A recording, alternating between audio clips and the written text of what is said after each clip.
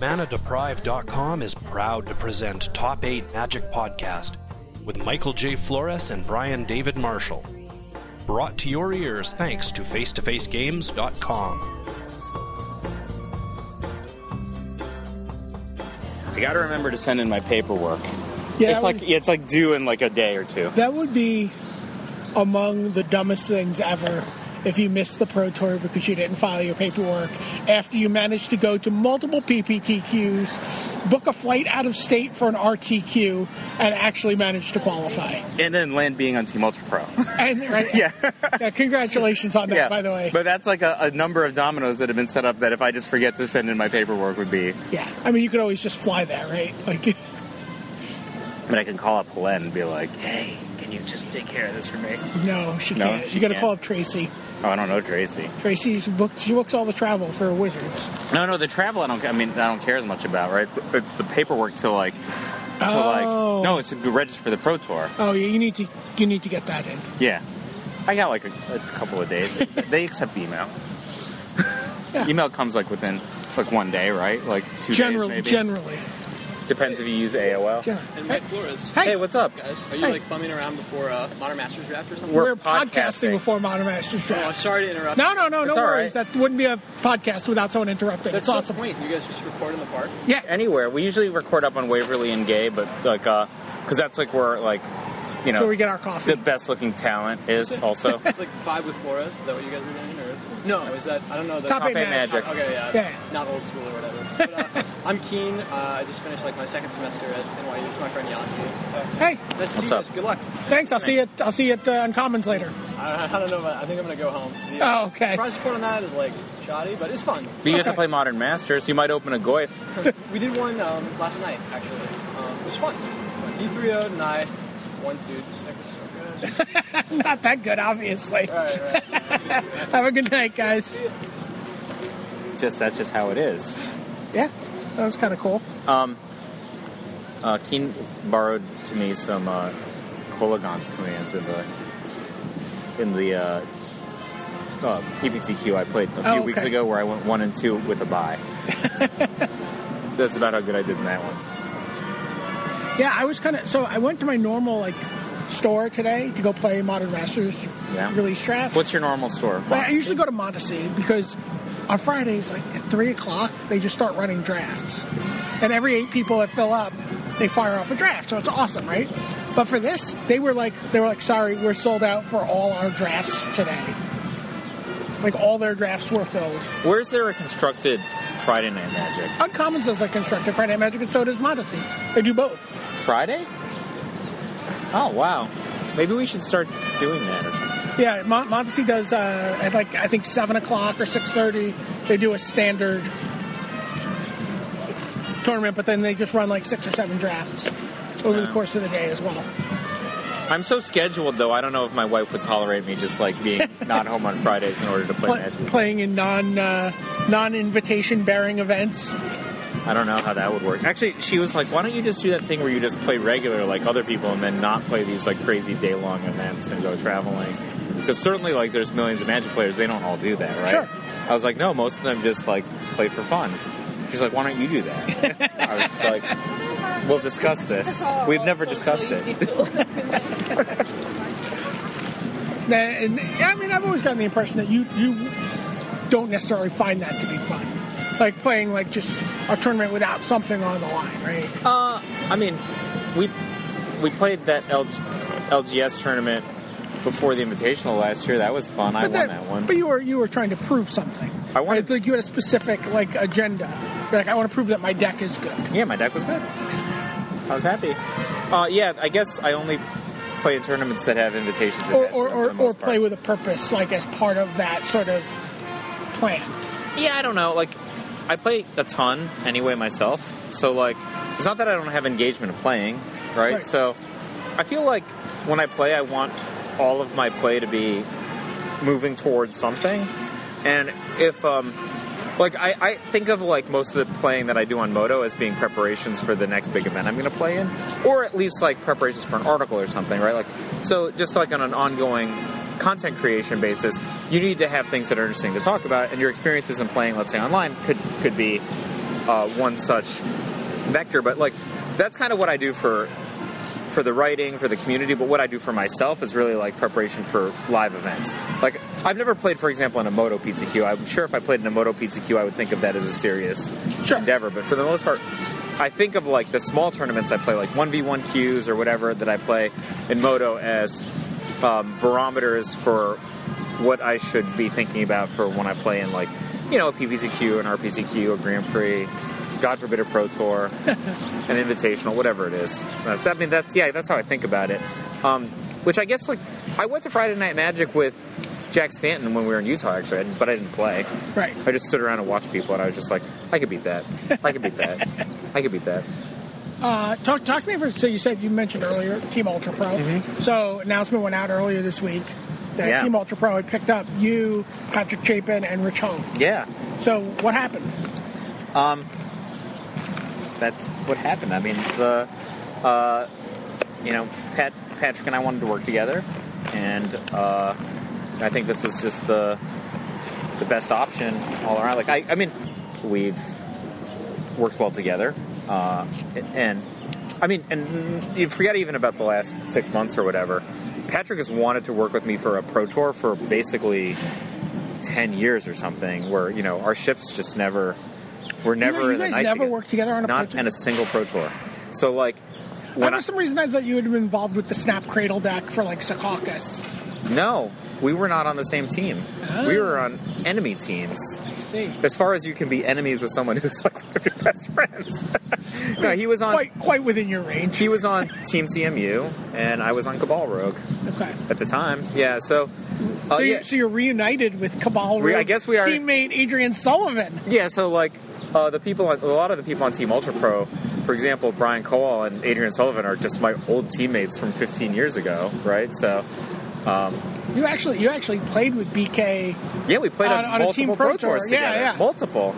He's a really good friend of mine, you know? So, I don't know a lot of, like, the young Madison guys, right? So, I don't know Justin Cohn. I never met him in real life, you know? I never worked with Sam, really. Yeah. You know? So, I think Sam was just, like, getting into being good enough to play on the Pro Tour around the time where I played in my last Pro Tour. So, you know, for me, obviously not my last Pro Tour as in my final Pro Tour, but the last Pro Tour I played in. Right. Now, I was thinking about, you know, how my star has moved over the years, and I was actually playing my best Magic ever around that time, where I individually went, like, 11-3 in that Pro Tour. Mark Herberhold says, if I hear one more time that if it were an individual Pro Tour you would have made top 8, I will kill you. But I would have, you know? And then, like, I won states and stuff. And then I had my second kid, and I just wasn't able to commit all the weekends that you have to be able to commit to get and stay on the Pro Tour anymore. And, like, I think I have made one Pro Tour top 8 since then, that entire time. I mean, sorry, PTQ top 8, sorry. Not Pro Tour top 8. But that's, like, way less unimpressive when you consider the fact that I played in maybe a total of 10 PTQs in the last 10 years or something, 8 years or something. And then, you know, I was super not anticipating being back on the Pro Tour this year. I guess I put myself in good situations to let that happen, and it did. And anyway, so Patrick and I wanted to work together forever. And, you know, I certainly don't think that he's... You know, he says he's still got Pantheon blood in his veins, right? But, you know, I'm very happy that you know, we're going to be able to work together on this one, and I'm very happy that the guys on Team Ultra Pro thought enough of me to let me on. It's a really, really high bar for this team. Yeah, the team has done phenomenally well, right? Like, it's just... I got top 8 players in the last 2 Pro Tours. Yeah, posted top 8s in the last 2 Pro Tours, multiple top 16 finishes at each Pro Tour. So just really, really robust results. I got a serious question. I mean, it is on one hand the most cliched of questions, but I really want to, like, what would it mean for you after all this time playing Magic and doing that? Like, if you could actually top 8 a Pro Tour. Top 8 a Pro Tour? Yeah, top 8 this Pro Tour? You could top 8 this Pro Tour. Like, what would that represent to you? What would that mean for you? If I top 8'd this Pro Tour, I'd be disappointed. There's only like 1 or 2 more, right? Wins that in order to take it all. I would be like happy, sad, you know? Yeah. I'd be like super happy, you know, still be on the Pro Tour. You know, etc. And then sad that I'm like, oh man, I could have gotten the next two. That would have been better. But honestly, the honest to God truth is, I try not to have emotional investment with regard to the outcomes that I have on things. So yeah, I would be just stone-faced lying if I said that if I had made the final table, when I was playing on Sunday, that I wouldn't be emotionally elated, right? I'd be like, hey, this is the greatest thing ever, right? But, that would mean a lot to me. I think that sometimes people think it's like, do you think it would be a validation of all I've been doing? No. All I've been doing all this time is not connected to my individual performance in tournaments at all. I gave that up a long time ago. Like, I gave up an interest in that a long time ago. If I had tied my ability to be a productive member of this community to my high-level tournament results, I would have ceased being effective at communicating anything useful 10 years ago or something. And in that time, I've won some decent-sized tournaments, designed a deck that won a Pro Tour, etc. I'd like to think that I'm still producing good content. In some cases, some of the best content still that I've ever produced. So from my perspective, there's no relationship whatsoever between what I've been doing and my continued involvement in Magic and my individual tournament results. There are just two different things. I wasn't suggesting that there was. Oh, I'm sure that if I top 8'd a Pro Tour, that would be the narrative. I am sure of that, right? I just meant like watching Adrian top 8 at the last Pro Tour. Adrian's someone who, in some ways, there's a lot of parallels in your careers. Yeah. We were roommates. We had similar jobs 15 years ago. Eskimo brothers. Probably. I don't know what that means. Well, Urban Dictionary. Is that something that I have to Urban Dictionary from like a Google Incognito window on a public computer that will never get back to me? Yeah. So, okay. It just means you've tread the same ground.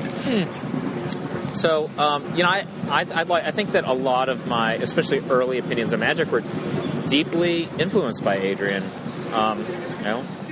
He was but I was saying, but Adrian was really emotional. I mean, surprisingly emotional, I think, when he made the top 8. I doubt that I would be that emotional publicly. I don't know. I might be wrong. This is why I think so. When I won my first PTQ, you were there. I was like a firecracker. I was like, yeah, I knew I was one of the best players in the world. Like, I mean, I literally was just like, I always knew I was this good. Like, then I was like jumping around. I'm going to Dallas. And I was like so happy. And then like, I mean, I just couldn't contain myself. But when my second PTQ, a lot similar, right? I won this last one in Utah. I was happy. Don't get me wrong. I was very satisfied with the outcome. Everyone around me seemed to be happier than I was. Like, you were like, I'm so happy for Mike on Twitter, And I was like, I was happy. I was proud of myself. But, like, in terms of the emotion being poured out, I really felt like the people around me were more emotional than I was. I was just kind of like, I made a plan. I tried to execute on the plan. Hannibal from A-Team, like, this stuff was coming together pretty well for me. When I found out I was going to get paired against Esper in the top 8 and I had to play, I was actually more worried than I was happy. Because I was just like, there's almost no way that I can lose unless I catastrophically punt. Please, please, please don't catastrophically punt. That's what I was thinking. I'm like, this is like an almost unlosable matchup. I could have mulliganed to 5 and still crushed him, That's the spot I was in emotionally. I mean, if right now I'm like, wow, it's a pretty good team I got on, people who seem to be putting their faith behind me. I'm really happy to have the opportunity to collaborate in this way. I'm happy to have the opportunity to play in the Pro Tour. I'm happy to have very grateful to have, like, the means to be able to, like, a lot of people, they can place in a tournament or having a high enough rating or enough Planeswalker points or whatever criteria gets on the Pro Tour, and they couldn't pick up and fly to Canada and play for a weekend, right? Sure. Like, they just don't have the means. I'm sure there are so many people out there who are playing in dozens or hundreds of small towns around the world who are all the best player in the world, and nobody's ever going to find out, right? And that's like the honest truth of it. I mean, I've been super lucky about this. Do you think that? I mean, I always feel like the players who have that drive to be the best. I mean, part of becoming the best is really about pushing yourself and constantly, like, finding the people that are in your sort of immediate sphere of play influence, and surpassing them and learning from the best and surpassing them and then moving up to the next tier. I feel like to be like among the best in the world, I think that requires a certain amount of upward mobility. All right, so there are not hundreds of people in hundreds of small towns that are all the best player in the world, right? Okay. What I meant to say is, when I was in Philadelphia, I lived in Philadelphia for 4 years. I was more than capable of winning a Pro Tour qualifier when I was in Philadelphia, as I won multiple, okay? I had a play group that had other players who were approximately good enough to win Pro Tour qualifiers, like Al Traina, right? And then there was everybody else.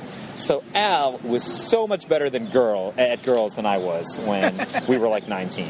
The dude would just like not play for 2 years because he had girls to deal with, right? Yeah. And I just had mana bases to fix, right? It was a different scenario for me, and I mean, I guess I chose that scenario, right? Sure. I chose Magic over other opportunities that I had at that age, but I just didn't have players that were good enough in my area that were going to push me. The problem in that scenario was I was just literally miles better than my entire play group. So it kind of didn't matter what I did. I would just win consistently over and over and over again. Do you remember the Ballad of Flores? So Tuna wrote that thing where I played in a local tournament and then I destroyed my rating by going OX or something. It's like do you remember this? Vaguely, yeah. He wrote this this poem because it was just like I was just considered to be the best. And the thing is, it was a small community. It's different, even though you're talking about playing in a metropolitan area. I was only, an hour or two away from New York City. Don't have the challenges and the technological capabilities, etc., to level up somebody who's at a certain level. I mean, think about it right now. If you were going to play in the Philadelphia area today, you're talking about a community that includes Jamie Park, who has a Pro Tour Top 8 in the last 12 months, Landu Ho, who apparently can win a PPPTQ in his sleep because he's played in 3, won 2 of them, and top 8 of the other one. Okay, and Chris Pakula, who, 3 lifetime Pro Tour Top 8s or something, and invitational winner, and still a deadly player at tournament level, right? Like the guy has like 5 Star City Top 8s or something, right? So that's their community in Philadelphia right now. When I lived in Philadelphia, I was really the best player. Like that's a problem because I wasn't that good, If I had lived in New York instead, who would my peer group have been? Steve O'Mahony Schwartz when he still cared, okay? I mean, I'm not saying that Steve doesn't care, but he doesn't even show up for the Pro Tours he's qualified for. I mean, that's pretty obvious. Okay, like Dan O'Mahony Schwartz, Zvi Moshowitz, John Finkel. This is only an hour and a half away from here, right? But I didn't have a car. We weren't connected in the way that we are right now. If we had Moto, I mean, I played with John at the first Pro Tour I was qualified for. He destroyed me, by the way, all over the place. I was at this point, I'm like, I only brought like these 140 cards. I can't even make a deck that can win. This Finkel kid just destroyed me no matter what I do. That was my mindset going into my first day of my Pro Tour. Flores fact. If you're not used to playing with John Finkel, don't just play with John Finkel a bunch the day before your first Pro Tour. You're not going to do any favors to your brain. It's like swinging a weighted bat. It's like swinging a weighted bat.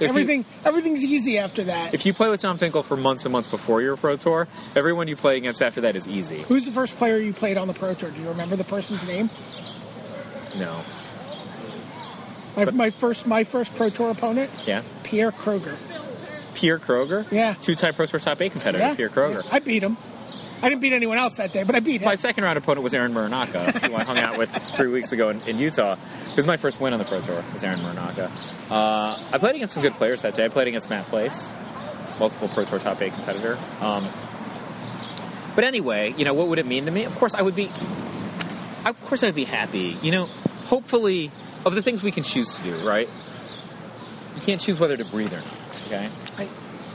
Unless you smoke. Sorry. Unless you smoke, you can really choose to decrease the value of your breaths. But we can't choose whether or not we want to breathe. We need a certain level of sustenance and human connection and stuff like that. Those things are basic necessities for human experience. But of the things that we can choose to do in our leisure time, whether that's reading books or playing video games or creating art, whatever you want to do, cooking, you like to cook, right? Which TV shows you want to watch, or you have a hobby like I and you, and I would guess most of the people listening to this podcast right now have, which many of us have an intense passion for, of the things in that category that you can choose to do or not, I would hope that you choose to do the things that make you happier or better, at least, than other opportunities. And if you ask me, hey, Mike, here's this thing that you've spent more time doing than your entire career put together. You spent more time doing this than the sum total number of hours that you spent with your wife or either of your children. This is a true story. Sure. I've been playing Magic for 20 years, right? Spent way more time on the Magic tables than I have with Bella, okay? Would making a Pro Tour top 8, which is more or less the pinnacle of this thing, make you happier? Yes, of course it would, right? But I think it's also interesting that your initial reaction was, well, I'd be sad that I didn't win the semifinals. I would though. Top 4, a little less sad, maybe sadder, I don't know. No, I mean, at that point, you're just, I'll give you an example, right? I'm spoiled in the sense that the first top 8 I ever made, Pro Tour qualifier top 8, I won, okay? So I have no context for not winning when you do it at the beginning. Whereas that's not true for most people. That's not true for more than 3/4 of the people who make a Pro Tour qualifier top 8, right? Right. So every experience I ever had in successive Magic after that was compared to not making the Pro Tour qualifier top 8, but winning the Pro Tour qualifier, or coming in second to Eric Lauer in a 2-slotter, right? Yeah. It's just we did whatever arcane thing that we split in. So I qualified in a 4-slotter. Good man. Doesn't matter. No, I'm just saying, right? That's the context that we have. Yeah. Okay, so if I had made a top 8 and then not won, probably that is my formative example. Everything after would have been different. Do you hear that sound? There's a lot of sounds from the park. That's the sound of like the Magic community gnashing their teeth at the concept of 4-slot Pro Tour qualifiers. I remember one where Eric Lauer is top seed in a 4-slot qualifier, loses in the round of 8, but Tony Tsai has also made top 8 and he's qualified on rating. So Eric got the pass down in 5th. Oh, God. That was in Jersey, I think. Okay. Jeff Dene was the tournament organizer. Oh, it was Cherry Hill. Both ran that. Oh, you ran that too? I ran that, yeah. Jeff and I ran that.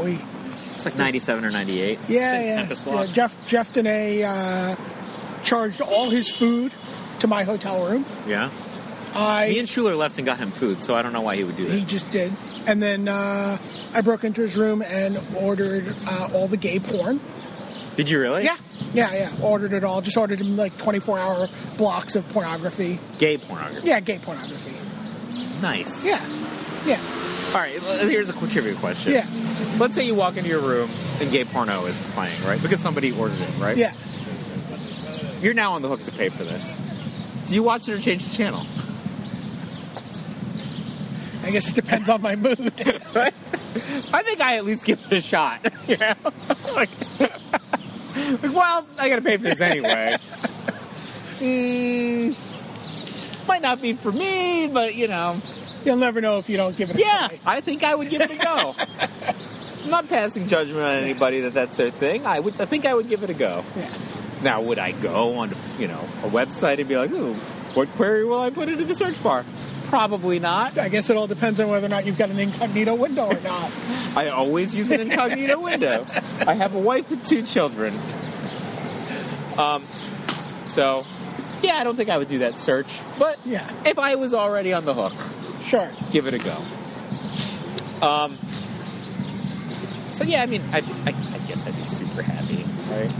My goal actually is not to make top 8. My goal is to play well enough that I can continue to be on the Pro Tour. Top 25 or whatever they call it. It's not top 25 now, yeah. Whatever the thing is. It's a fixed result. I'd rather just be happy with my play at the table. Sure. Like, at Grand Prix New Jersey, I guess it's last year and I was in November, I was extraordinarily happy with my play.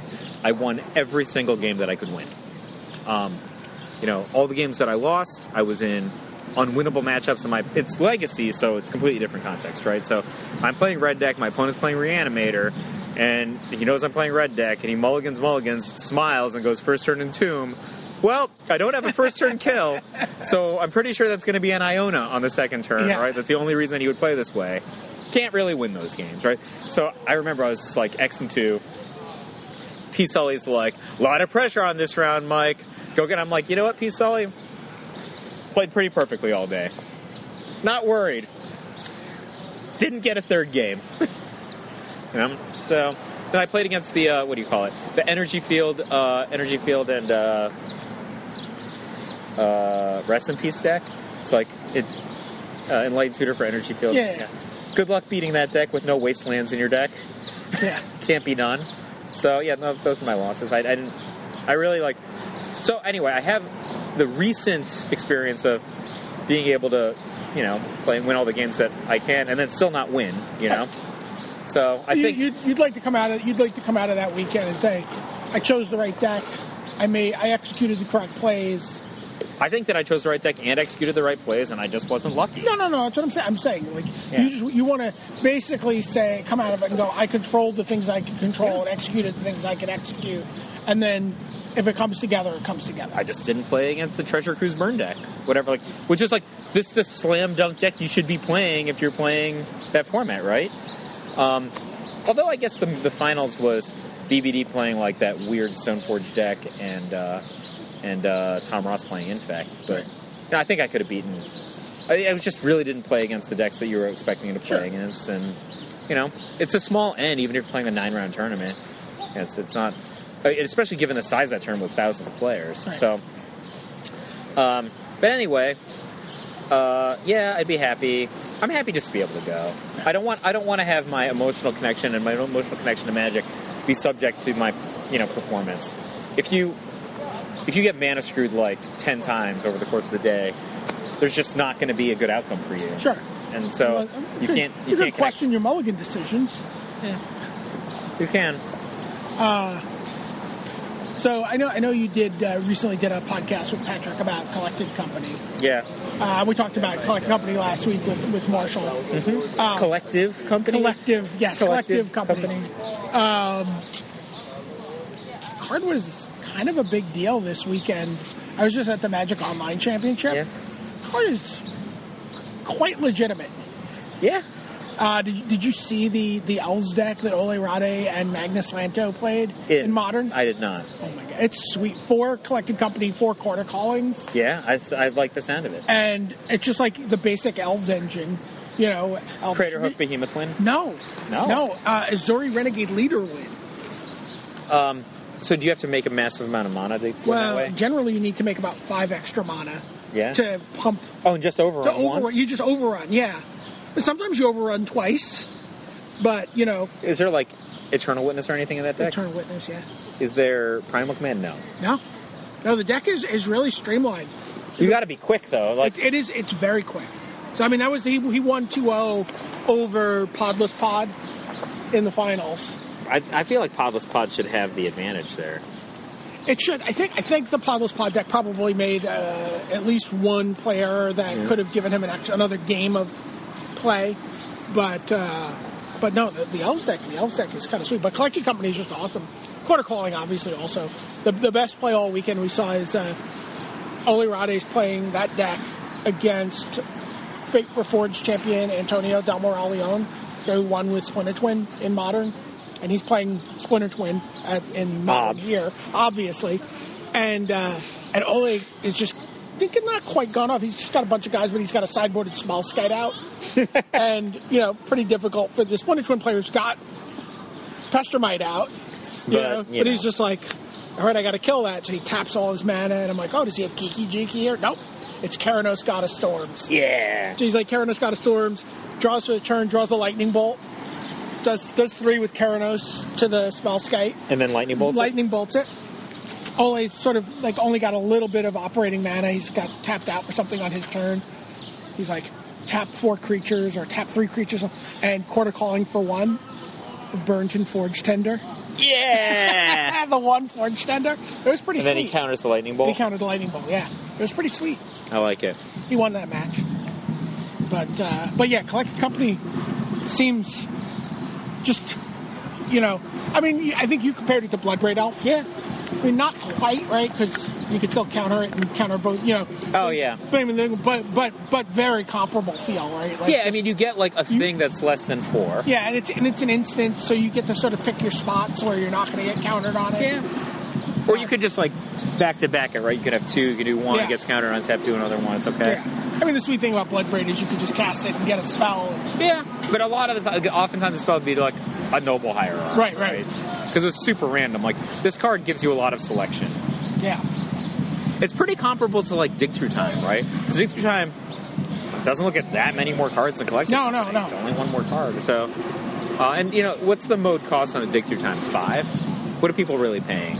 It's not 2. Yeah, I would say 4, probably. All right, it's 4. It's Collection Company pays the mana for you. Yeah. This is like I think it's a way better card than people think, and people already realize it's a good card. Yeah, no, it was one of those things where watching it in play at the Magic Online Championships, I was kind of like, oh, this card's going to be around for a while. We're going to see a lot of this card. I like them. I like when they have cards that actually are worth, you know, people wanting to play with them. Yeah, well, you know, it's like one of those cards, because I think the first time you look at the card, your instinct is, what can I do to break this? Yeah. Right?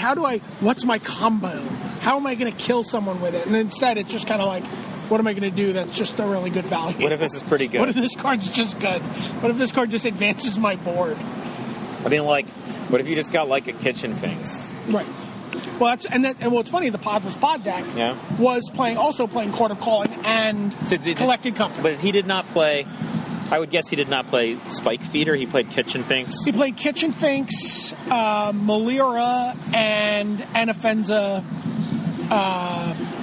the new one, the new Anafenza that puts that bolsters. Yeah. So you get to. Well, you need Viserys here. And Viserys, yeah, obviously. So then you just gain a bunch of life. You gain a bunch of. He also had Murderous Dreadcap. Oh, so you can kill somebody. So you can. Yes. Killing somebody's good. Yeah. I like the one if the only thing you cord for is Archangel of Thune by Spike Feeder. Yeah, we talked about this a little bit. That's like a 2-card combo. The Kitchen Finks combo is at least 3 cards. Yeah, it seemed a little more like a couple more hoops to jump through watching it play out. The other reason I like the Archangel of Thune combo is you kill them, right? You just not only do you have the opportunity to gain infinite life, but you can kill them. Like, if you've got 3 9 million guys, probably going to kill them, right? If you gain 9 million life, you're probably going to win, but you might not. Right. You can still get decked. There are all kinds of stuff that can happen to you.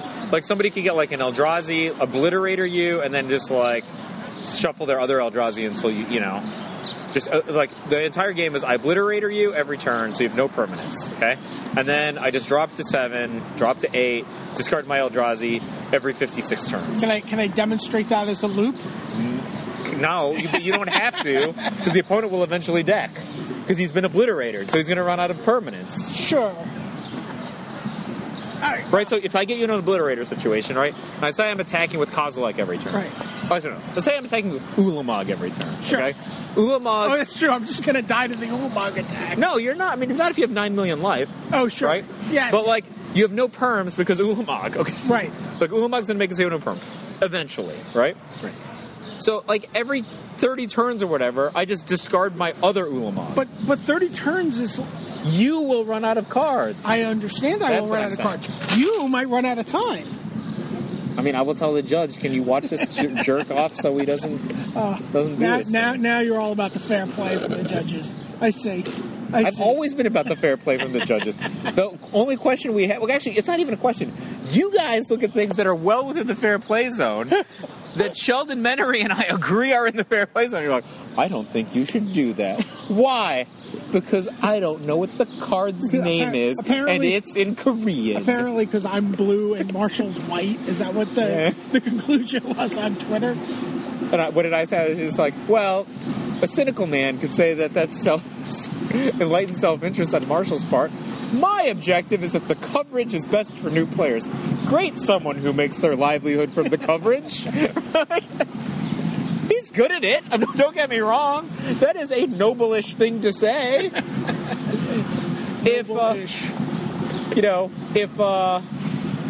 just thinking of if somebody else, I don't know, if John Finkel said that, I would be like, oh wow, there's no self-interest in this statement, right? Right. If the coverage team members all say that, I'm like, well, this is, it's very different. I get it. You still be a good person. That's not the question. Speaking of good people, let's talk about Mad Men. Oh wow! Spoilers. All right, so wait, if you've not watched Mad Men or Game the season of Thrones. Finale of Mad Men, just tune out. I don't think I'm emotionally up to a Game of Thrones discussion. It's all right. I can monologue to the point that you're just infuriated and you'll get into it. I can. I don't want to talk about Game of. We can talk about Mad Men. Okay, so let me see if I can get. But spoilers. Spoilers. If you're not interested in spoilers, just tune out. I'm sure there's nothing interesting that has to do with magic for the rest of this podcast. I haven't watched the Flash season finale. Neither have I. Okay. Then again, I haven't watched any Flash episodes other than The Brave and the Bold. Oh, really? I'm going to binge the whole season when it's really on. good. Yeah, I know. If it's better than Arrow, it's got to be really... Yeah. I'm a little afraid of Legends of Tomorrow. It does not look like a great premise to me. But you understand, I'm sold. Because I love Cold's line. And then, wait, first of all... Rip Hunter. Okay, no, so to be clear about it's alleged Rip Hunter. Rip Hunter, who is like Doctor Who companion Rip Hunter, wearing David Tennant's coat, comes onto the screen. Do you know what both of my kids said when that happened? It's Constantine! Both of them said that. I'm like, well, kids, no, that's not Constantine, that's Rip Hunter. And they're like, who? Yeah. Like, well, he's like a Flash Gordon-esque sci-fi hero. And they're like, why does he look and act exactly like Constantine? I have no good answer for that. Because they're both British. Is Rip Hunter even British? No. He's like Flash Gordon, right? Like he's like from the future. He's a time traveler. But he's not Constantine. No, he's not Constantine at all. He used to wear like a test pilot's outfit. Like he used to dress like pre-thing Ben Grimm. Yeah, I think of him like looking like Adam Strange. Sure, he's from the same era of comics as Adam Strange. Yeah, that's what I think of him as. But then they're like he dressed in more normal clothes than Adam Strange. Adam Strange always had like that flight suit, more spacesuity. Well, anyway, I love that line that Cold has, and he's just like, I can't imagine any future where I'm a hero. He's like, heroes? None of you are heroes. You will be legends. I had tears in my eyes when that line was delivered. Yeah. And I don't even think the show's going to be any good. I mean, I think that Brandon Routh's character, the Atom, is such a goober. Yeah, He's like a freaking peanut. I do not enjoy what they've done with him. Firestorm has been on this season of Flash. In real life, he's Arrow's brother, right? He's a cast-off of the CW Tomorrow people from last season. I think he's a cousin. I think they're brothers. I think cousins. All right, fine. But kissing cousins? Maybe. Hey, I don't know. You have to go into your hotel room, turn on the TV. That's what I was going to say. But I thought they handled that whole. I really enjoyed the way they did the whole storyline of the Flash with Firestorm. Wait, so it's Alias's dad when he's in human form, and then he's Professor Stein. Yeah. But no, on the show, is he not both of them? He's just Professor Stein. He's Professor Stein in human form, and then Ronnie Raymond. Ronnie Raymond, right, was worked at Star Labs. He got evaporated in the big incident, and so he and Doc Stein have sort of merged, which is how the original Firestorm comic worked. I thought that they were in two bodies when they were not. They were two separate bodies, but then they merged, and so I think Professor Stein held the consciousness. His consciousness was present when they were Firestorm. I don't remember. I never liked Firestorm that much. His powers are really overpowered and ambiguous, right? Sure. Like he has control over all elements, but not organic things, right? Is that like it? I guess so. So like he could turn an entire room into arsenic, but not burn. Firestorm has you're thinking of Metamorpho or no? Metamorpho makes himself into different things. Firestorm controls. Oh, Firestorm and Metamorpho would be a good fight. Metamorpho would get his butt kicked. Are you kidding? Well, no. Maybe is Metamorpho organic? Maybe I don't know. Maybe Firestorm. Maybe Firestorm would be covered in this case. What about White Canary / Elektra Lives Again? Well, White Canary is actually a character from Birds of Prey. Oh yeah. Yeah. So there's in the 1 year later storyline. I don't remember what contrived reason they had, but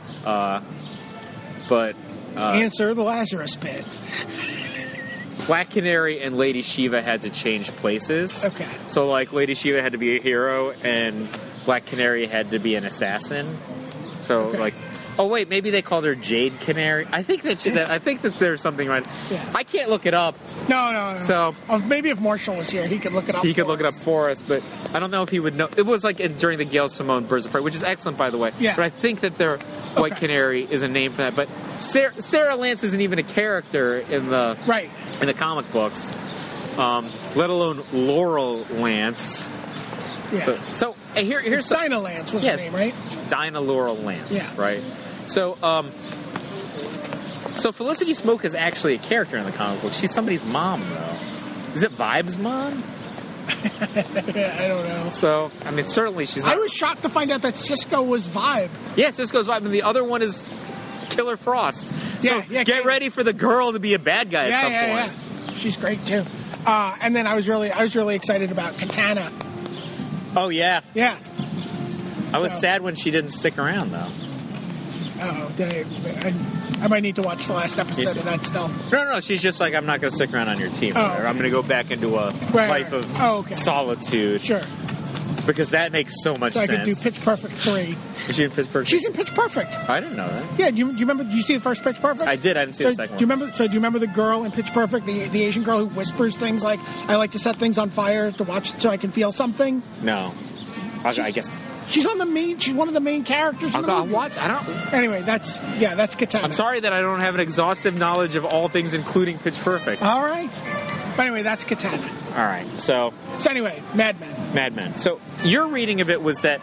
So you had no initial connection that Don goes back and founds the most celebrated TV commercial of all time. So my read from that. Your original read. Original read from that was that Don basically retired Don Draper, completely embraced Dick Whitman, and decided he was going to start his life anew. And whatever that was. I mean, honestly, my initial read was just that the Coke. My very initial read was even that the Coke commercial was just like, hey, we're just going to show you some relic from the 70s. Really? Yeah, like I didn't even like in my mind I had Don, yes, because I don't think Don wants to be a copywriter. I think Don wants to do something creative and meaningful with his life. See, I think he wants to fulfill the life that he has not pursued as Dick Whitman. Like, he wants to pick it up, and he just wants to figure out who he is. That's why he's out there, he's fixing cars, and he's doing... Like, I think he wants to do something that is more in line with who he was raised to be. So, like, Catherine's thinking was similar to that. She's like, she thought that the last arc of, the last half season was all about, like... some people would read that as like Don's descent, right, from this really celebrated position to I read it as an ascent to normalcy, right? Yeah. He's just going to fade away, and that's okay for him, right? Yeah. I'm like, he can't just fade away. He actually has family commitments. He has children. He's not going to do this. He's just on walkabout again. Now, I thought, like, well, is he really going to walk away from $6 million, which is a lot of money in like 1971 or whatever? And I was thinking, like. It's weird because if you look at his actual behavior over the course of the last 3 seasons, he seems to like having a lot of money, right? Sure. He owns like an expensive apartment. He cares about how much it sells for. He's desperate to get back in the game when he wasn't in the game, right? He's actually the one that engineered the deal with McCann that made all of them so rich. Right. I just can't imagine him walking away given all of those facts of his behavior, and at the same time, it's fully within his range. He doesn't seem to actually care about actually holding money. Right? So in the first season when he gets a huge bonus, which is like $10,000 or something, which is like an unbelievable amount of money at the time. Yeah. I mean, to Don, because Don's not a millionaire yet at this point, and he just gives it away to his like drugged out hippie girlfriend, and then tells Bets they can't afford a new sofa. Right. Like, it's just the king, like, here's all my money. I don't care. And then he gave Megan $1 million. It's like literally just wrote her a check for $1 million. And she's just like, Don, no joking around. He's like, no jokes, it's yours. She made a good point. She's like, you were a millionaire when I met you, and that's before the McCann deal, right? Right. So. Which is an argument that he could also walk away from the... No, that's what I'm saying. Like, it's well within his range to walk away from the money. I mean, also, but I just can't imagine him doing it given his other behavior. He could probably walk away from the money and still get 50 cents on the dollar like Joni did, like Joan did. So to me, also in that last episode, so to me, a lot of the arc of Mad Men is about him, but it's also about Peggy, and it's also about the baton being passed off from Don to Peggy. Yeah, Catherine, that's very similar to what she thinks. She thinks that Peggy is the true hero of Mad Men. I do too. And that you know she's going to be the creative director or whatever. And honestly, in my in whatever fan fiction I'm writing in my head, Don writes Mad Men.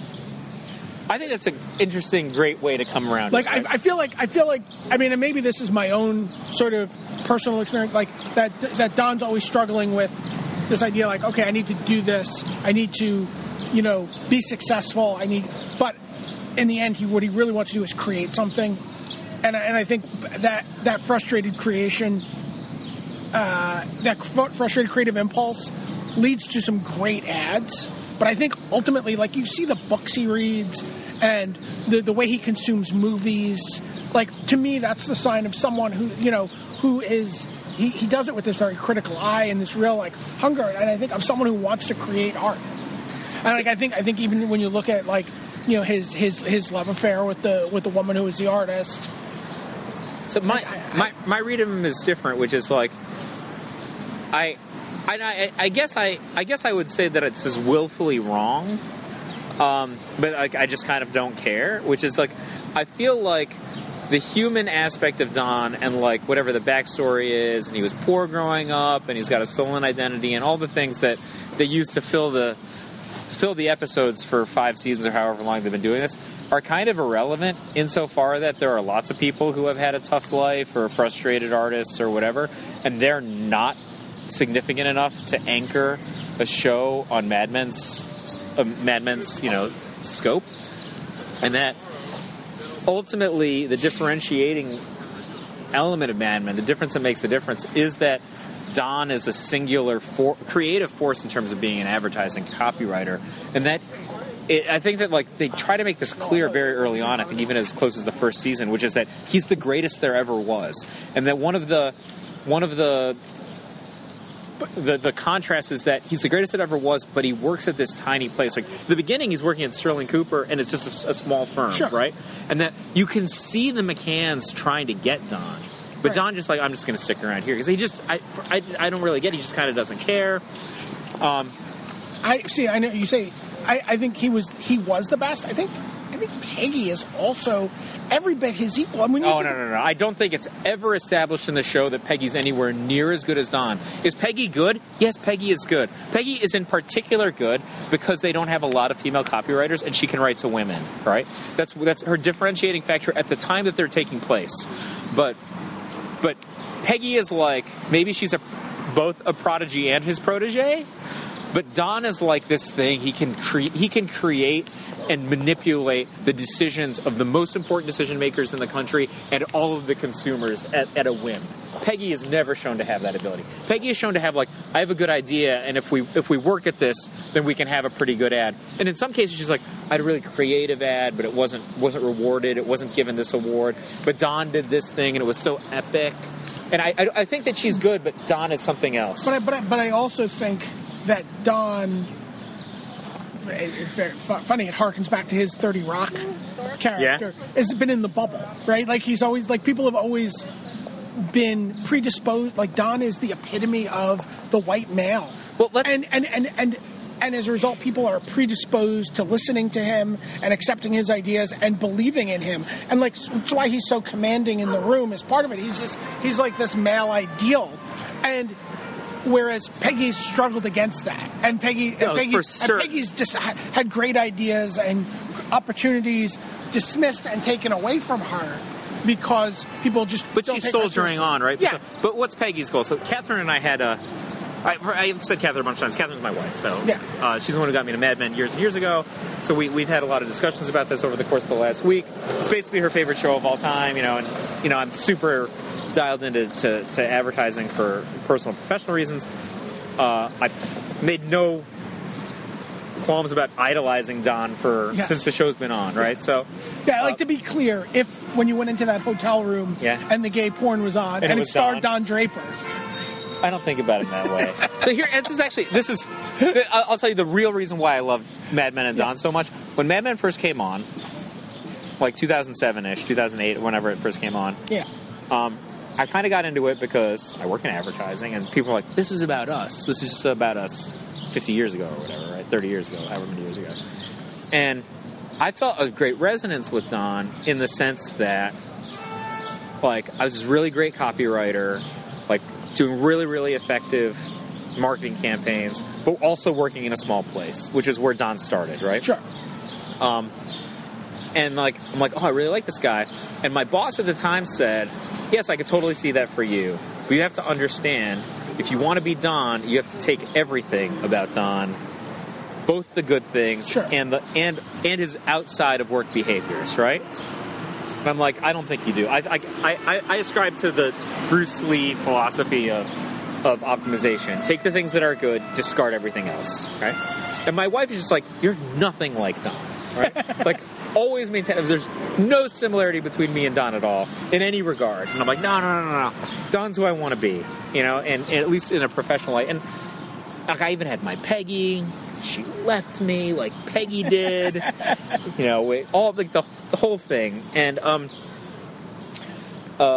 so I mean that I feel for him in a different way. And I think for my own personal reading, it's convenient for me to discard all of his infidelities and daughter destruction and whatever else, because I could never reconcile doing something like that myself, right? So that's and I think that I probably give Don a lot of space because I'm just willing to completely disregard or even defend all of the ratty things he did. I wrote a blog post even, the episode where Sally walks in on Don having an infidelity, about how Don was just not culpable at all. And everyone like thought, especially a lot of female readers were like, are you insane? And I'm like, oh, so back me up here. And he's like, Don is a monster and you're a monster for defending him. And I'm like, you guys just don't understand you and I have argued about this before. Yeah. So, I mean, but for me, the reason that I love the ending so much is it validates my reading of Don. My reading of Don is the greatest ever. Like, he's the LeBron James. He's a superhuman example of a paragon of a man doing a particular kind of job. And the crowning way that you can do that is he's oming out at the end of this episode, and it transitions to him creating what's generally considered to be the most celebrated TV commercial of all time. You know, which is the 1970s I'd like to teach the world to sing Coke commercial. Right. So I'm like, that made me real happy. But you didn't even think that he made the commercial. No, I mean, I think now you realize from all the discussion that he probably did. No, I don't. Really? I still don't. The Pigtails girl makes it pretty explicit. No, it doesn't. It doesn't. I think that's easily a red herring. I think it is, and you know, even when I was talking about this on Facebook, Randy Bueller, was like, well, it's still Don's idea. It's like not necessarily Don's idea. If Don and Peggy, Catherine thinks that Don and Peggy end up collaborating on the commercial. That's quite possible. But it's still Don's, even if it is right. So Peggy would have never made that herself. Sure, but I could also see Don expressing his experiences, like, you know, talking to Peggy. Well, I really just don't see Don walking away from $6 million in this spot, right? Like, that's the thing. He's like, he has the greatest idea of all time. Is he not going to try to cash in on it? He doesn't want to work with these people, right? Right. So what's the idea? What's the sentiment he's given to everybody in the transition? I don't want to work with these people either. There's a lot of money on the table. I don't think he can. I don't think. Well, I mean, maybe he can find the peace to suddenly deal with being in a room with 20 other creative directors. Yeah, but none of them are his equal. That's the thing. Like, he is like in the room. He's disgusted by the pettiness of their ideas. See, but to me also it was kind of like, in McCann's mind, they are his equals. No. There's no way. The guy who's the head of McCann is like, he said Don is the white whale. They said Don is the white whale. But in terms of an acquisition, I don't believe that the guy who runs McCann has the palate to discern the difference between Don and, you know, Bob Raper in the next cubicle. I think that there's no possible way that that's true.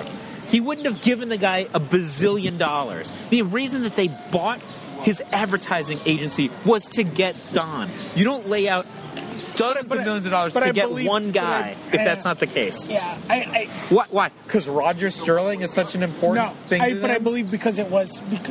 He threw away the other partners. He bought out, I can't remember, Harry Hamlin's character, he just buys him out and dismisses him. Right. He lets Pete go. Right. Who knows what happens to Ted, okay? Right. He dismisses Joan, and who cares about Roger? He bought an entire advertising agency for Don Draper. There's no way that he can't discern. I feel like it was like a toy he wanted to have. I don't feel like it's a real appreciation. I just, to me, the read was like Don goes into that Miller. He's like, Don wants to go into that Miller Lite thing and be, hey, give it to Don and let Don do it. Don doesn't want to work in a brainstorming session. He doesn't want to work in a brainstorming session. I think you work in a brainstorming session with Peggy. Sure.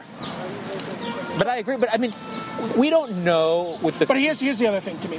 So a lot of people talk about the little ding, like the idea going off for Don. But I mean, I think that the foreshadowing of Pete Campbell talking to Peggy saying that she's going to be somebody people brag about. Yeah. Oh yeah, I agree. But there's two things. Remember, Pete is the father of Peggy's child, which is a largely unresolved plot point in the show, right? Yeah. It addressed one time. She's just like, I could have owned you. I let you go. And they just like are co-workers after that. Yeah. How many... Seriously, it's like...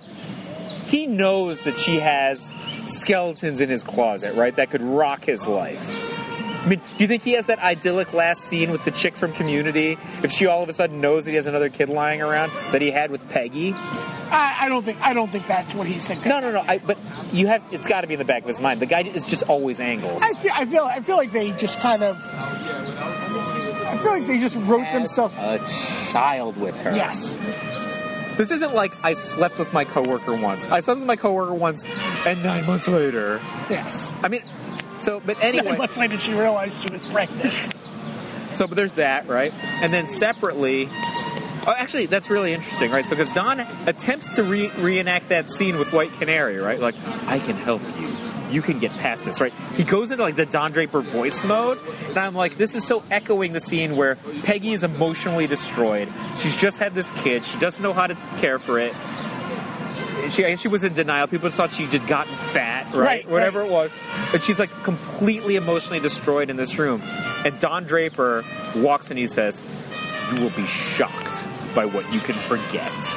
And I was just like, oh my God, is he right? Is this the way that you do this? And he's just like, get past it and get back to work, Peggy. But that's how he rescues her, right? Like, who knows how Peggy will get out of that situation emotionally if Don doesn't show up for her and show her that somebody somewhere knew what she was going through and actually cared at least a little bit about her. Although, it really made me think when he tried to run it again with White Canary, like, maybe Don was wrong. Maybe, like, what I consider to be the second most iconic scene in the history of Mad Men, maybe that was a failure, not a success on his part. I think obviously Don has shown that you can't forget about it and get past it, right? Like, those things have just continually risen up from the deep and just pulled him under. At the time, I was watching it live, I'm like, A, is he right? B, is this right? C, is this what you do? D, is he the voice of wisdom? I mean, I'm going through this, I'm like, there's just no way I would say that to somebody. Right. I have a hard time imagining that I would accept this kind of advice from somebody being in that spot. Have you ever seen the movie House of Games? Yeah. Forgive yourself.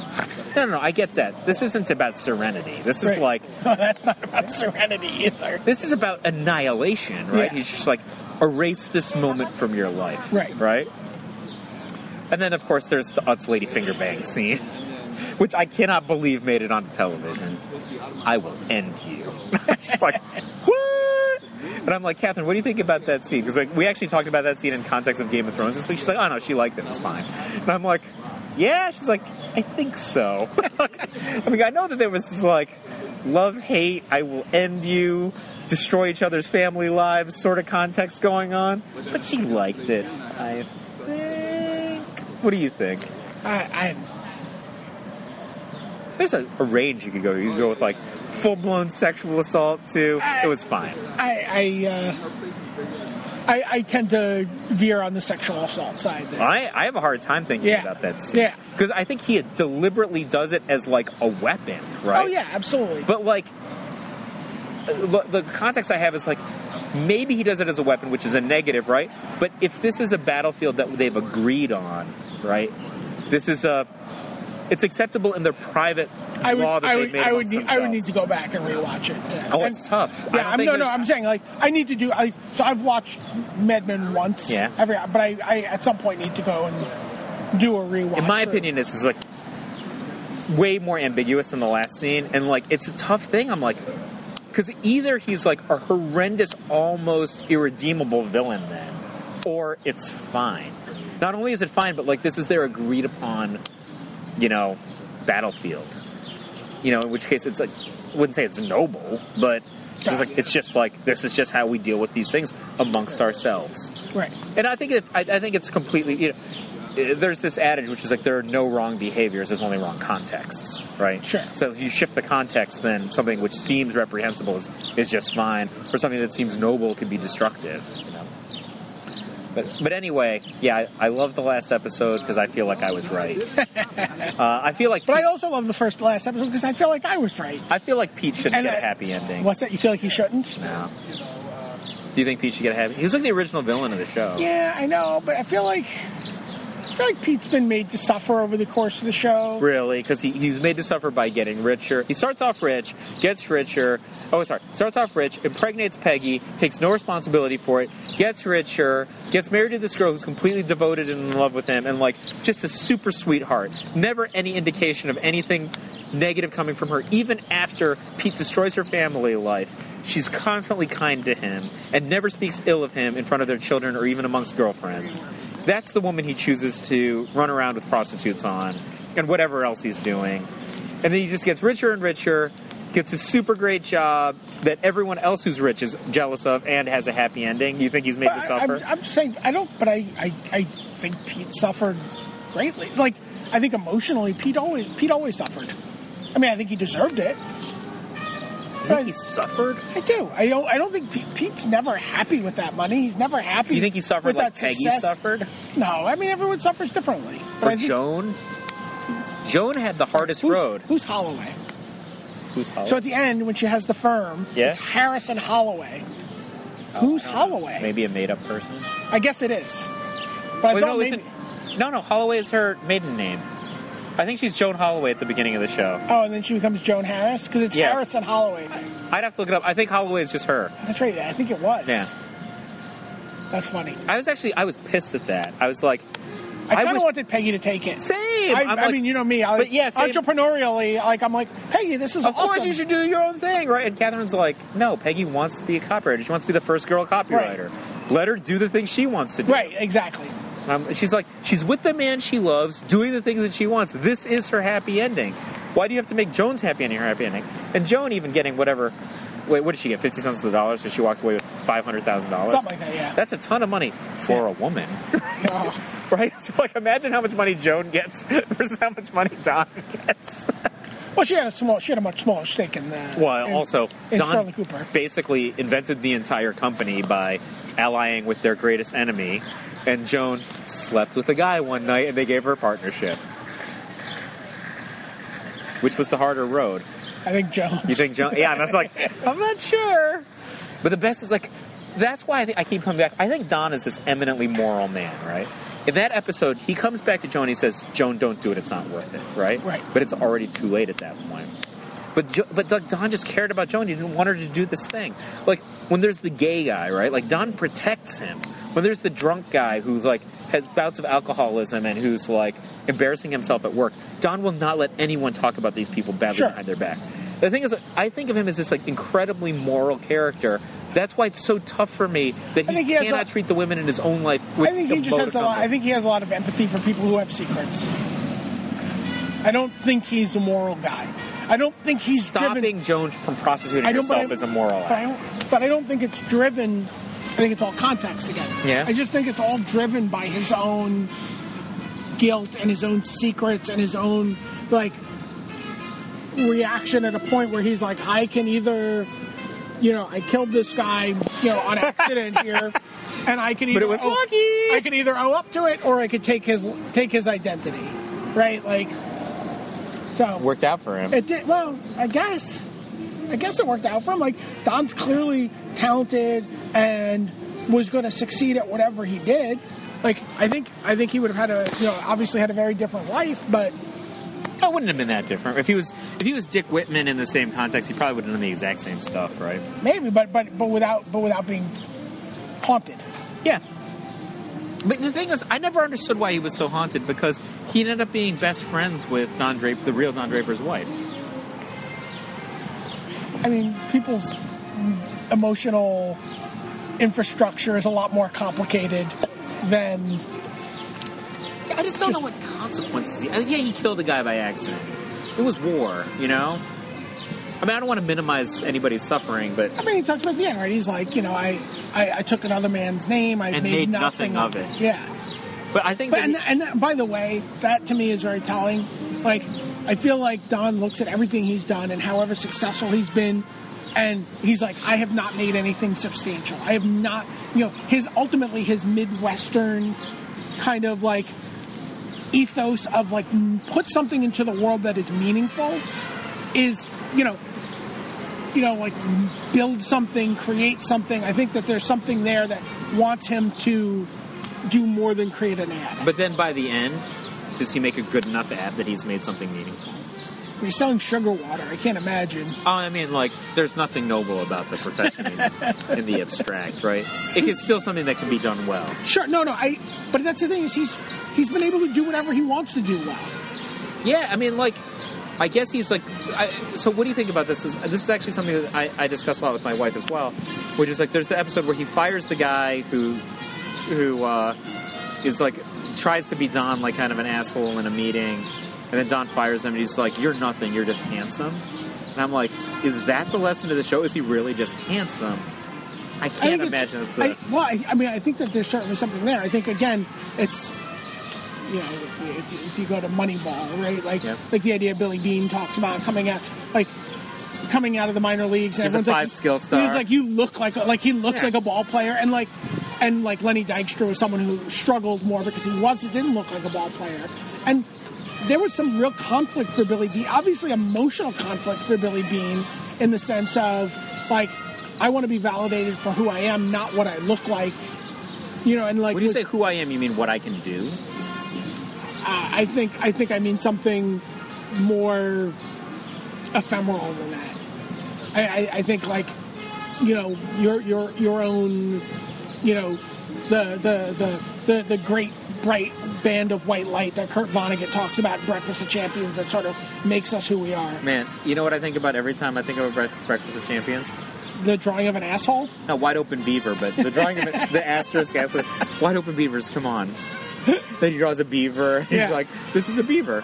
This is a wide open beaver. I mean, the man won, like, many awards. Yeah. Did he win the Pulitzer? I believe he did, yes.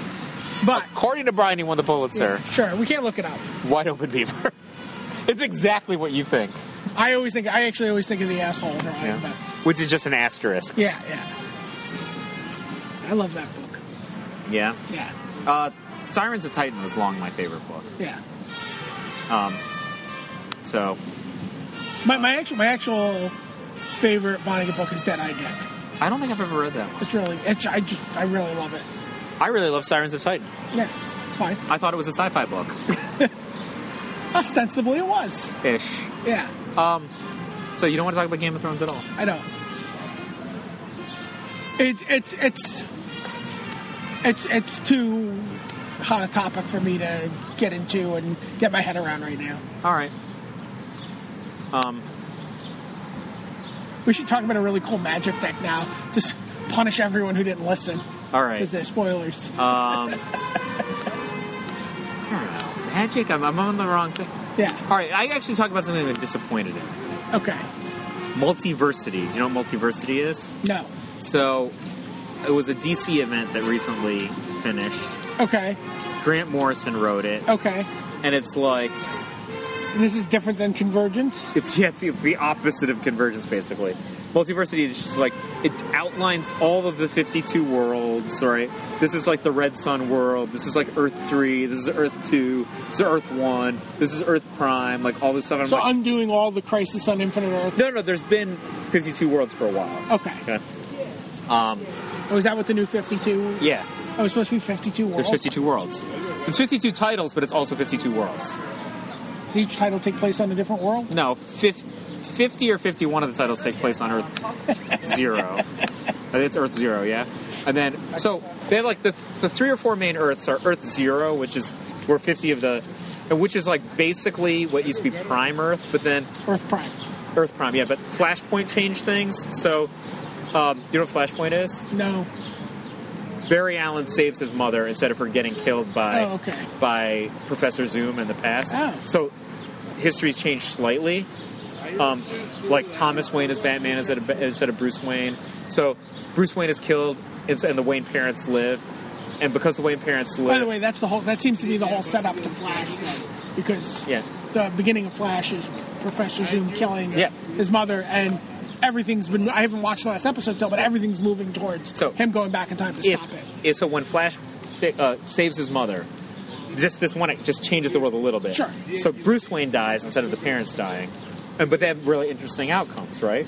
So what happens if Bruce Wayne and his parents die? He becomes like driven, and some would say insane, right? His father becomes driven, and his mother becomes insane. So his mother becomes the Joker of their world, right? Oh, interesting. That's an awesome take, right? And then Thomas becomes Batman, so he's just this incredibly hard Batman. So Barry Allen wakes up, and he's just like not the Flash anymore, and he doesn't know what to do, and he's like, the world is a little bit different. He goes to Gotham City. He's like, I'll take out Bruce. He goes there, breaks into the Batcave. He's like, Bruce. And he's like, don't talk about Bruce to me. And like, the readers don't know at this point that Batman is Thomas Wayne. But anyway, so it's Flashpoint happens, and then they undo it, basically. Barry has to let his mother die in order to write the timeline. But then it's the integration of the Vertigo, DC, and Wildstorm universes into a single universe. So I guess it's Earth 0. Incorporates essentially... what you would think of as the mainstream DC universe and the Wildstorm universe, with essentially one caveat, which is that all the heroes are 5 years younger. So there's basically 2 time arcs. One of them is 5 years ago, and then there's the present day. But everyone's 5 years younger. So like Batman will be like in his early 30s instead of like his mid to late 30s. You know. The guys who are drawn that have like a little white on the side don't have a little white on the side. I could use some of that. Yeah, and then, but like it's basically the same. It's like everything actually happened that happened in all the comics you read. Everyone's just a little bit younger. Actually, now that I think back on it, just before that, the main DC universe Earth was Earth 1. It's Earth 1. But Earth 1 now is all the graphic novels that are done for mainstream consumption are on Earth 1. Oh, interesting. Yeah, so there's like Superman Earth 1, Batman Earth 1, Teen Titans Earth 1. So those are like, I don't want to say sanitized, but like more simplified stories. But they're very good, right? And then Earth 2 was the Golden Age characters. So and then Earth Prime was actually our Earth that read them as comic books. Yep. So Earth 2 is the same. It's the Golden Age characters, but they're young. They're not old, right? So, but it's like Jay Garrick is the Flash. Right. Alan Scott is Green Lantern on this world, etc. Right. So Wildcat. So because it's is that Bud Grant? Ted Grant, who's on Arrow. Yeah. Right. So because the Earths are constructed this way as 52 simultaneously existing different worlds. Basically, what happens is Earth 2 is like the worst place to live, and the reason that you learn later is because Darkseid. So the new gods and stuff, they don't take place on Earth. They're like, they could see any Earth from where they are. So I think like Highfather made a deal with Darkseid that Highfather won't oppose Darkseid if he just concentrates on beating up one Earth. And that's Earth 2. So then like Earth 3 is the Prime Syndicate world. So anyway, Multiversity is like, it's supposed to be like this traveling between a bunch of these different ones. He does one that's the Charlton character, so he does like basically a 2015 retelling of Watchmen. Oh, neat. With Frank Quitely as the artist. I wish I loaned it to you, but I have it only digitally. Okay. So I was like really excited to read that. He does one called Thunderworld, which is just like This Cameron Stewart illustrated, like, super smiling faces. Is it like Shazam characters? Yeah, but it's called Captain Marvel. In the mainstream comics, he's called Shazam. For simplicity's sake, everyone who doesn't read comics calls Shazam anyway. Yeah. But he's called Captain Marvel in this world. Nice. So he does like 7 or so of those. Like one of them's on the a Nazi Earth. That's the Fawcett character, right? That's like Uncle Sam and the Yep. Human Bomb. That's right. That was Earth X. But it might be Earth X. I don't know which name. Yeah. So he does. Yeah. So he does a bunch of those. That's my favorite Earth. I was just expecting more, right? Yeah. So like, there's this great one which is Golden Age characters, and they're like really Golden Age seeming. That one I liked a lot, and it was illustrated by Chris Sprouse. Ooh, I love Sprouse. So, yeah, see, I guess I'm saying these things like all the high notes. Yeah, everything you're saying about it, I want to awesome. read. But then, like, it just ends up being this, like, super self-indulgent Morrison story. Like, the same with Seven Soldiers of Victory. There are a lot of good things going on about it, but at the end, it's just like, just Morrison's ideas about magic invading comic books being reality, being, and so all the different Earths can communicate with each other by reading comic books. There's like, so if I read the comic that has Thunderworld in it, and I'm on Earth Prime, that could be Captain Marvel communicating with me about an attempting, cross-dimensional Savannah attack. So it's just like him doing Animal Man all over again? I didn't think about it that way, but he has a much better set of illustrators than Chaz Truog. I can't remember, like... But I think in Animal Man, doesn't he put himself into Animal Man? And people say, like, it's impossible... Although I love Animal. I do love his run on it. It's impossible that such a significant run of comics could have been assigned to Chaz Truog. He's just the least talented illustrator in the history of comic books. That is not true, but it's close. It's not good. It's open for discussion. Given such a significant comic book to illustrate... Well, I don't think anyone knew. I mean, it was still kind of like... The book just came out without any fanfare. I get you. Yeah. Anyway, so I just expected more. That's the thing. Especially since they've got, like, all of these, like, kind of cross-time, cross-universe capers going on right now. They've got New 52, World's End, and Earth 2 Future's End, which are, like, this takes place 5 years in the future. This is there's all Convergence. Really dumb. Convergence is kind of cool. It's just, like, all the Earths that were destroyed in the different crises are still having stories. Like, these stories are taking place in the Flashpoint world. These stories are taking place in the Infinite Crisis world. And I was like, which is kind of cool. Yeah, like, my friends Dave and Steve just did, the Guy Gardner Green Lantern 2-issue run, where they got to bring back Guy Gardner. Oh, and for Convergence? For Convergence, yeah. Dave who? Dave Gallagher and Steve Ellis. Oh, Steve Ellis. Yeah. Anything you want to say about Steve Ellis? He's really talented. All right, we'll save that one for a future episode, I guess. Okay. So anyway, he draws a mean Minotaur. He draws a mean Minotaur, you say? Well, I guess we're going to save that for another one. Hit us up on Facebook or Twitter and see if Brian will crack. I guess. Here's a hashtag: Will Brian crack? The answer is probably yes. Oh yeah. I'm an easy mark. So will Brian crack? Anyway, long story short, I just expected more, and it's like some of the individual stories are really good. The Secret Society of Superheroes, which is like this like Golden Age one, I loved a lot. That Mr. Mind and those guys. No, it's like he just like reimagines like a bunch of guys like Vandal Savage, and he's like there's like Dr. Fate, but they call him Doc Fate, and like there's Abin Sur, the Green Lantern, and it's just all drawn like with World War II pants, like and Jumpers. Yeah, those, and they've got like biplanes and stuff, and it's interesting what Vandal Savage considers a victory at the end. I'm like, oh, he did win. This is really interesting. Vandal Savage is the bad guy. For Legends of the 5 Superheroes. Legends of the Future. I don't know. Yeah. Whatever. It's a bad name. So Clark is just like, this is already my favorite television show. He's like, Arrow's his favorite television show. He's like, I don't think I'm even going to watch Arrow next year. Not when there's this to watch. So, he can watch a lot of TV.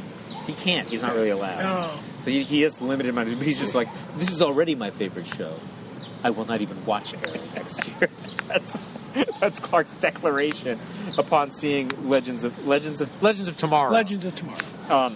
The ad for it. So Flash is good. Legends of Tomorrow. That Supergirl's coming out. Supergirl takes place in the same universe. Oh, it does? It's Greg Berlanti, same guy? Yeah. CBS owns CW. The CW. Okay. So this is just their I mean, I guess they decided they saw the Scarlett Johansson Black Widow trailer from SNL. They're like, we could just make a TV show about this, and they did. They did. I was very happy. I was very happy with my tweet for that link. I didn't see it. I was just like, this is Black Widow's heel turn. Stupid heels. That's well done. Yeah. Well, Carrie Dan, link that one. That's a winner. And then the Teen Titans is supposed to come out on TNT, right? I guess so, yeah. Which is like, I don't understand how they can have these characters who have like extensive back ends with important characters. Like, if you have Teen Titans and you have Robin / Nightwing, doesn't that presuppose that you have Batman? Or like even the Supergirl commercial indicates that Superman exists in their world. Right. I mean, wouldn't then characters like Green Arrow and Flash and Atom, in the context of the shows that we've seen so far, been a lot less imposing or surprising than they have been depicted? If you just... Or wouldn't somebody have mentioned that there's a flying man in Metropolis at some point? Right. So I kind of don't like that. Maybe characters with substantial backstories. Like, maybe they should have just done, I don't know, Blue Beetle. I feel like Blue Question. Beetle... I love the Question. Question's one of my favorite characters. So Ollie gives up the Arrow mantle, right? So it's like, I will never be the Arrow again. So me and Bella are like, what's he going to be? Bella's like, just Batman. He's just going to be Batman finally. Because he's written as Batman. He's literally written as Batman on the show. I think he's actually written as Daredevil. You think he's written as Daredevil? Yeah, I mean, I feel wow. But Daredevil's not a billionaire. No, I agree. But I feel like both. I guess Arrow and Daredevil both just kind of like overlap all over each other in terms of, like, Frank Miller's Daredevil is built on the foundation of Denny O'Neil and Neil Adams' Green Lantern, Green Arrow stories. And then, like, Green Arrow Longbow Hunters is, like, biting off of all of Frank Miller's Dark Knight work. Kevin Smith entered comics by writing Daredevil and then went and wrote Green Arrow. Yeah. Like, I feel like the two characters just kind of, like, hand stuff off back and forth. Like, they both have, like, ninja assassins who are killed, who are resurrected in white costumes. They're both philanderers. Yeah, so... Yeah, I don't know. I don't think of Daredevil as a serious character at the same really? vein. Yeah. I think he's an elevated character. Like, he's a character who's not very good. You stick Frank Miller on him, and Frank Miller did Mazzucchelli on him, and he's elevated to be. I consider Daredevil to be one of the three pillars of modern comics. Really? Yeah. Only because of elevation. He's not a fundamentally good character. No, but you know, it's like Claremont's X-Men. Yeah. Alan Moore's Watchmen, and Swamp Thing. Watchmen and Swamp Thing, and Frank Miller's Daredevil. I think which leads into Batman. But like those three creative arcs are like the foundation of everything in comics today. It's funny what your context of what a modern comic is. Well, I'm saying over the last 35 years. I agree, and I would have a completely different mix of comics that I would pick. I would pick Alan Moore's Miracle Man. Sure. I mean, I think the Alan Moore stuff's all in the same context. Alan Moore, Miracle Man. Miracle Man predates Swamp Thing. The concept of deconstructing classic superheroes, because Miracle Man is the deconstruction of Captain Marvel, right? Because basically, Captain Marvel's in copyright violation. They decided to just keep publishing as Marvel Man, right? But they can't publish it as Marvel Man in the U.S. because Marvel owns the word, so they make Miracle Man. And then Alan Moore, they just let him do whatever he wants. Well, Miracle Man was actually a British comic before Alan Moore ever touched it. No. Yes. There was Marvel Man was the British comic. Oh, I'm sorry, Marvel. Right. Only Miracle Man in America. Yeah. So that's what I'm saying. Yeah, whatever. But Miracle Man doesn't even exist in England because they lost the license. Eclipse Comics published it in the U.S. completely irrespective of the Warrior comics. So like they're just like, oh, it's Alan Moore. Let's let him do whatever the hell he wants, right? The concept of like creative ownership and deconstructing classic superheroes comes out of this comic book. and like what he himself did on Supreme later, for example. I think the foundation is laid I think down Swamp there. Thing actually is more influential than Miracle I mean, Man. Swamp Thing killed the old guard, right? Killed the old guard and created, like, you don't have Vertigo comics without Swamp Thing. Agree. So, I mean, I would actually say, like, in terms of movements, you don't have, like, all the American comics being written by British writers for 20 years without Swamp Thing, right? Swamp Thing was like, oh, here's this British guy who's going to write American comics. And that makes way for Mark Millar, Grant Morrison, James Robinson, all these guys who come in and dominate the comics in the 90s. You know, Neil Gaiman, you know, all these guys. And then now American writers are coming back, and there's good American writers again. But, I mean, I would actually say like, Miracle Man would be one of my pillars.